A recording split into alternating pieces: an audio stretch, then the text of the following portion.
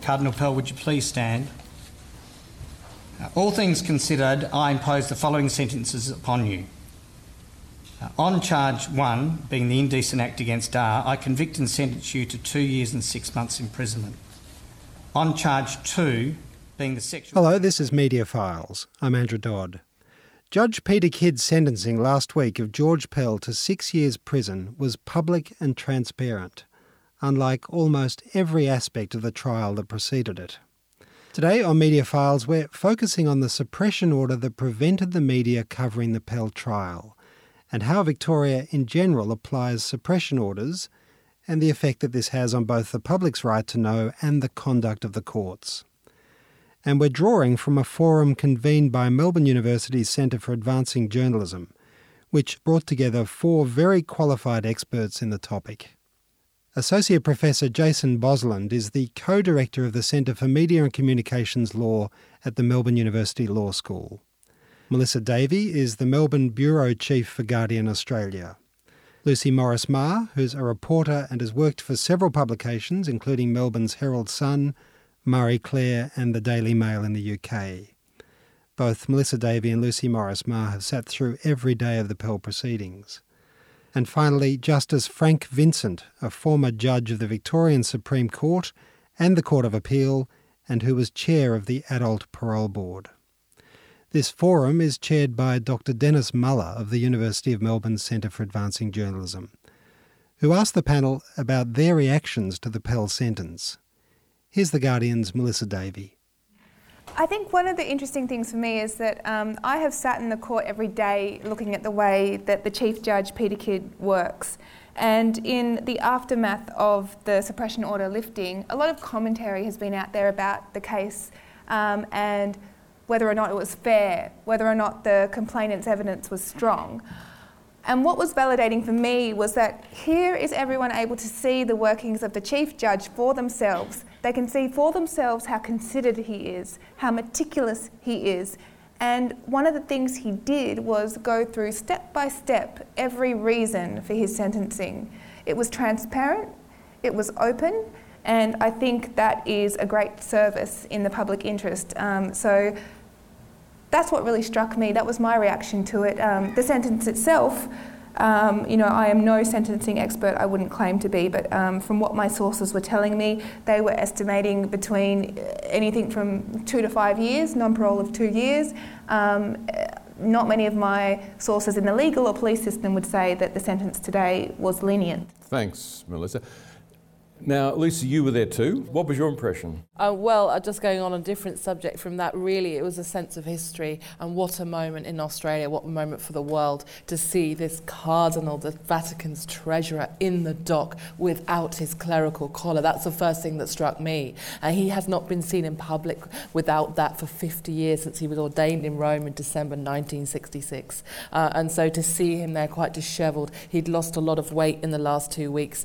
Obviously, prison is not serving him well, and then to see him stand in the dock while he's being sentenced, what a moment. And for us, we've covered this for nearly 2 years, and there's been many twists and turns. We didn't know there'd even be a trial. We didn't know the suppression order was going to lift 2 weeks ago, and then to see this today was extraordinary, just in terms of the experience that we've been through and what we're sharing with readers, and it's really nice now to be able to tweet and talk about it, because we were suppressed ourselves. So it was amazing that it's all coming out, and now he's in prison, and rightly so.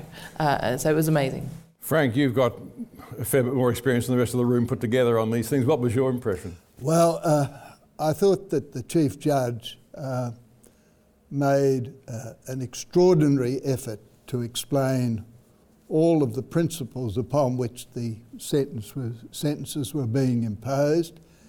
He carefully went through the evidence. He addressed each of the arguments, as I understand it, that were advanced in mitigation of penalty, and he dealt with the complex balance that always arises in cases of this kind. Judges don't have the ability to determine for themselves just what they think is appropriate. Many years ago, I had an occasion where I said to a barrister, you can either have my best attempt at justice according to law, or you can try for justice according to me. Now, that may not necessarily be good for anyone. And that's the point. He made a really serious effort to explain to the community how it came about that the sentence that he ultimately imposed was constructed and what principles he took into account. It's relatively simple to be critical of sentences. What the court would have to consider if the sentence was appealed was whether or not it fell within the range of those that might be considered to be reasonably available to a judge in the circumstances. So it's not a fixed number, and there is always a difference of view between judges and those involved in the case and their different perspectives as to the appropriate sentence. But I thought all up, the court looked pretty good in the way in which Judge Kidd dealt with it. Thank you, Frank. As Melissa was just saying, one of the remarkable features of this was that it was broadcast live on radio and television. It was in sharp contrast to the secrecy which surrounded the trial itself. And that led me to think, what was it about the Pell trial that's made suppression orders such a huge issue in Victoria? Jason? I don't think it's the Pell trial itself which has made suppression orders a big issue in Victoria. I think suppression orders are an issue in Victoria, irrespective of the Pell trial. But of course, it's brought public attention to it, to the use of suppression orders in Victoria. So I think, in terms of highlighting that problem, if you like, that's the significance, really, I think, of this trial. Yeah. Frank, you did a report in 2017 into the workings of the Open Courts Act of 2013, which, as I understand it, was designed to encourage open justice and to discourage justice in secret. And in that report, you said that this Open Courts Act of 2013 had not led to a significant drop in suppression orders. So what's going on? Well, first, my work essentially arose from the work that Jason had already done. He had been for some time examining the incidence of suppression orders in Victoria and the obvious increased frequency with which they were made when compared with other jurisdictions. There was the Act passed, the Open Courts Act, that was designed to try and reduce the number of orders, but it didn't work. And there were a number of reasons why that was the case. There has been a culture in Victoria of the making of orders for a wide variety of reasons, and without anything like adequate examination of the necessity for them, nor emphasis upon the fact that they must always be regarded as exceptional to the concept of open justice. And that was lost. Why was that lost, Frank? Lost for a number of reasons. One of them, of course, was the toxic relationship that in fact developed between the media and the courts. There was no doubt that the courts were very sensitive to the criticisms which were being made of the work that was being done, and on occasion to the unfairness of the representations which were made of that work. And I think that led to an unnecessary making of orders. Doesn't matter whether you're a judge or in any other occupation. You don't really like being criticised very much, and still less do you like being criticised if you think it's unfair. But there always had been a wider use of suppression orders in this state than in others. It was part of the culture. May I just jump in there to say that, you know, there is undoubtedly a need for a conversation about the overuse of suppression orders. That goes without saying, especially given some of those statistics. There's also a really useful conversation to be had about how effective can suppression orders be in this era of social media. But it doesn't stand to reason that that means the suppression order was not beneficial and the right thing to do in this particular case. And there has been a lot of argument about this. Lucy and I have spoken about this a lot. But the suppression order in this case was not unprecedented. It was not special treatment. Hundreds of these suppression orders are issued every year in Victoria. And the key fact is, in this case, is that Pell was to face another trial. Think about the coverage over the past couple of weeks and just how much you've seen of Pell. Would it be possible to impanel an unbiased jury in the face of all of that coverage? My answer to that question is quite possibly yes, because I have seen trials where the prejudice against the individual was absolutely enormous, and yet the jury acquitted the accused. Can you remember what the case was, Frank? Yes. Walsh Street.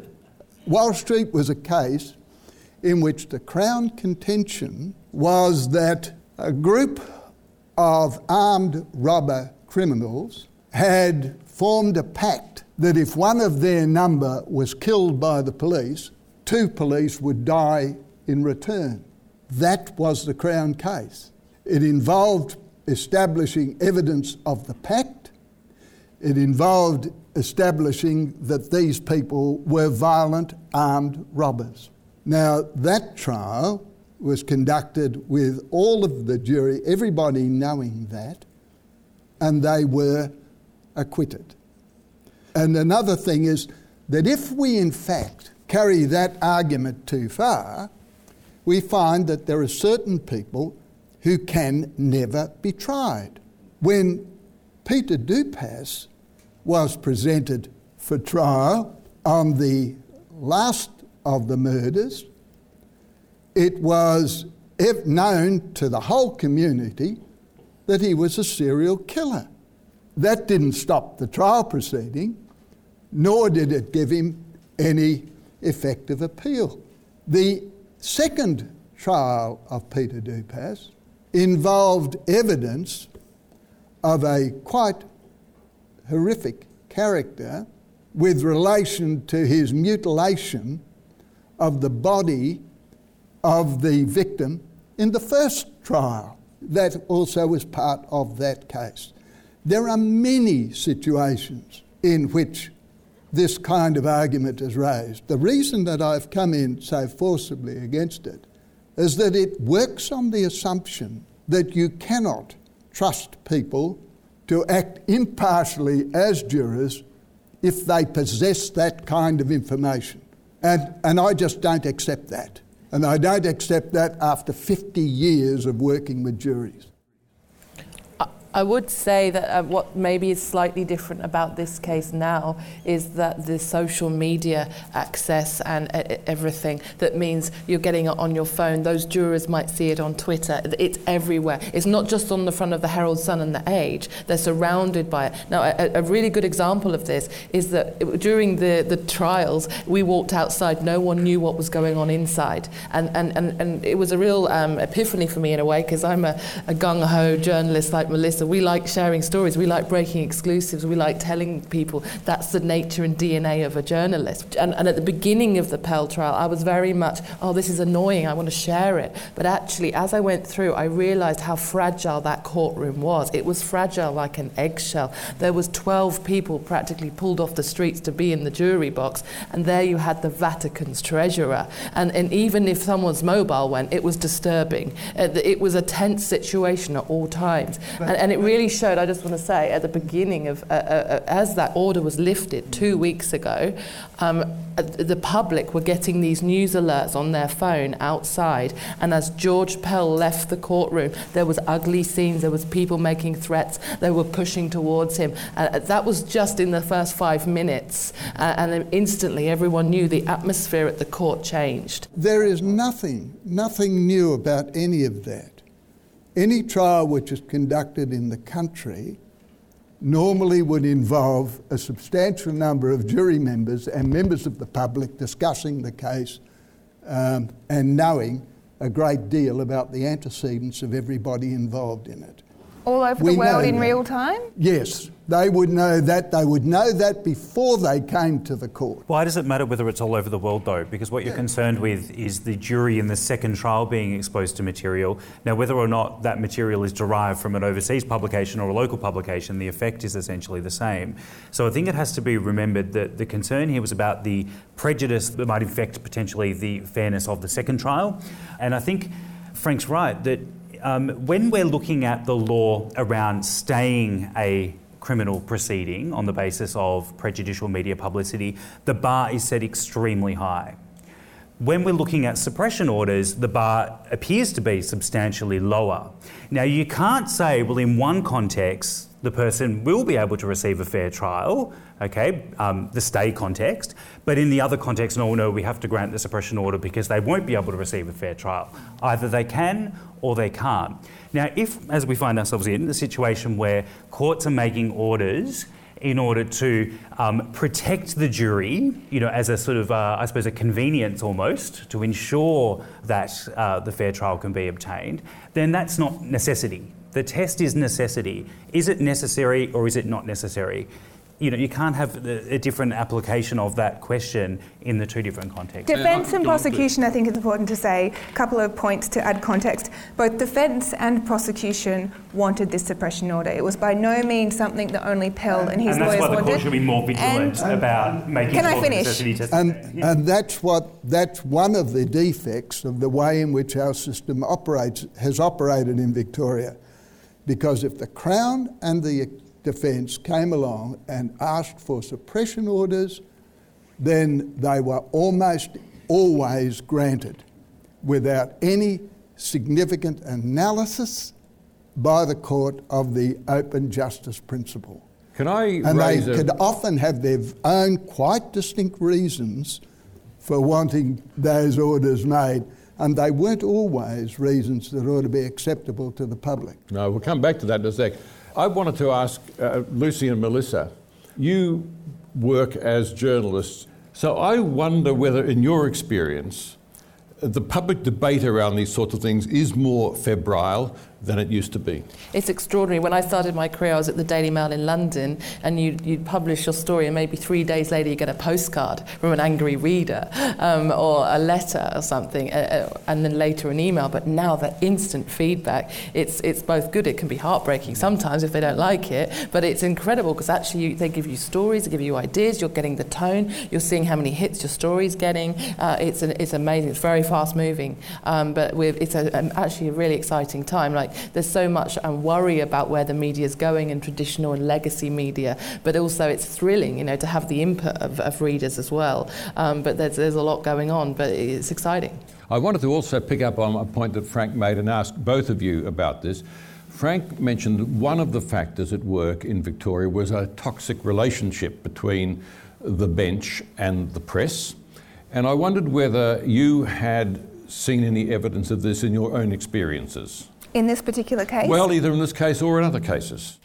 Well, Melissa and I were both present at some hearings just before December when the guilty verdict had been handed down, and international outlets were reporting the guilty verdict, and it was trending number 2 on Twitter. And yet we had reported this case with 2 trials over 10 weeks, and we couldn't report it ourselves. And there was a couple of explosive hearings with Judge Kidd, and there was a media lawyer there begging him to lift the order, saying it was in the public interest, and he was saying, no, what's the priority? And that was very interesting because it was was like, okay, yes, we'd love to share this, but what's the priority? And as Melissa said earlier, we really respected him because he really listened, he took on their arguments, but it was about this fair justice. And that, I think for both of us, that was a real journey to understand that.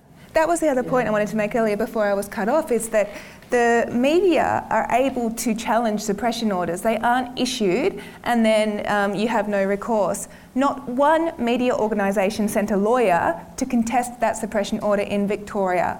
Now, it's a bit rich to get up and say suppression orders are terrible, what a blight, when you don't even send a media lawyer to contest it. Did anybody contest it? No one contested it in Victoria. And the media that I spoke to actually said if there's going to be a case where a suppression order should be granted, this is the one. And so I agree with you. I find it remarkable that the media then, on the day of the verdict, were jumping up and down saying we've been censored.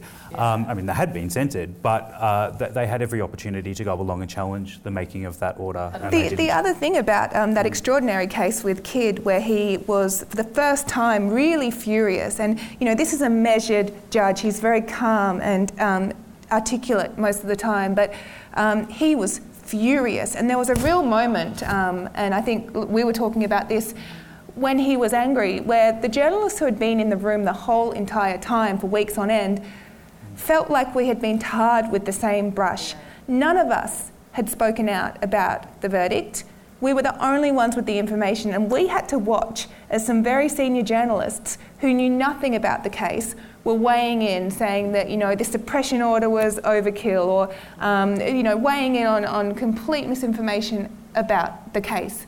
That was hard, because until that point there had been, I think, an incredibly respectful relationship between not just Kidd and the court and the journalists, but also defence and the journalist, prosecution and the journalist. It was a very respectful relationship. It was very hard because there was outlets such as the Washington Post, the Daily Beast, many other Catholic websites who were editorialising, saying it's not fair, this is outrageous, and yet none of them had actually sent a reporter to the court and invested in it until the story got juicy. And that was it was frustrating, because then I felt like there were vultures just stealing the story, messing with the judicial system, possibly collapsing a second trial, and we were in the middle of it, and it was just horrible. It felt like all these vultures, and messing with what potentially could happen. And so that phase just before Christmas was awful for all of us. It was a really very stressful difficult time, and I think we, as reporters in the room, really only got through because of each other.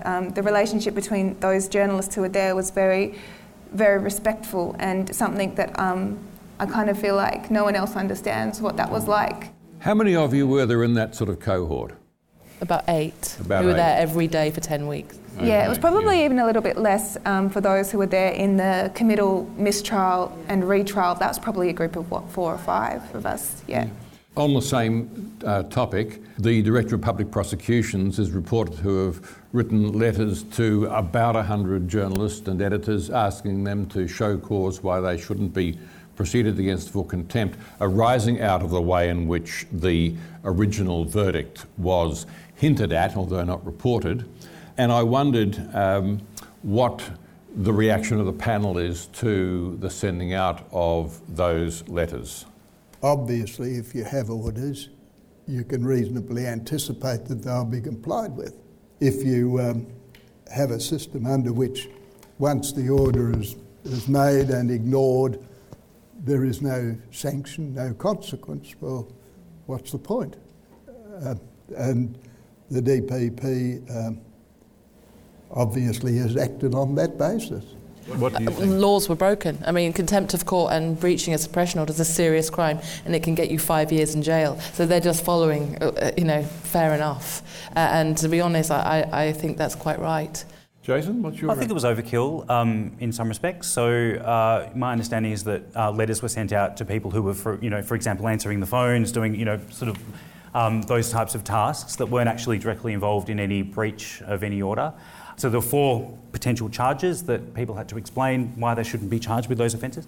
One was sub judice contempt, and the other was scandalising the court. Now, I can't see for the life of me how it could be a scandalising contempt.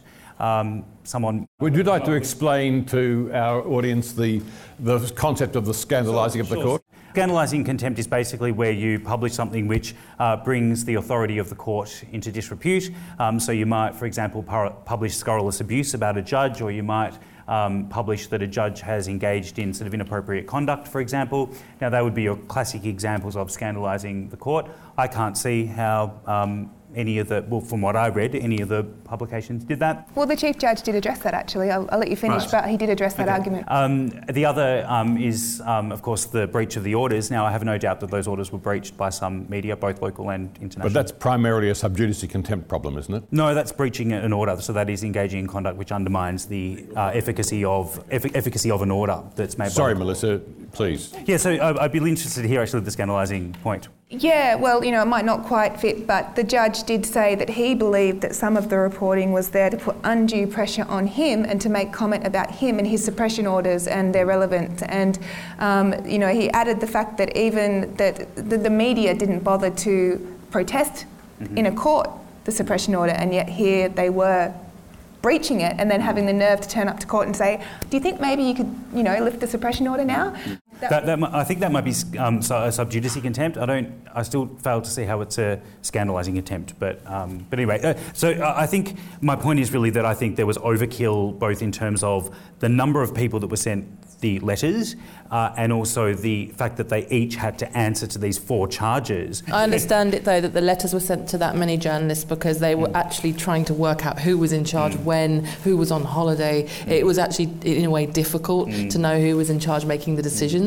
So I think that's why they did send out. It was actually a way to narrow it down. It was actually purposely done that way. Now, Justin Quill, magnificently named media lawyer, has shot back a letter to the DPP in pretty strong terms, saying that this is not about upholding the law, this is about trying to intimidate the media. What's your reaction to that?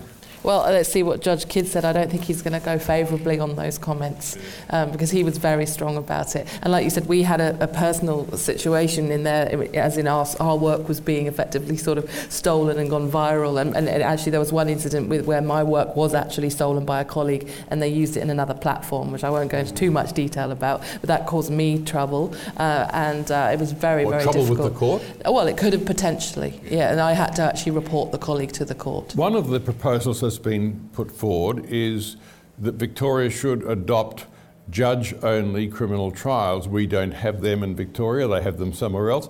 What's the view of the panel on that question? Well, I'm glad that I'm retired. and I will burst in on this.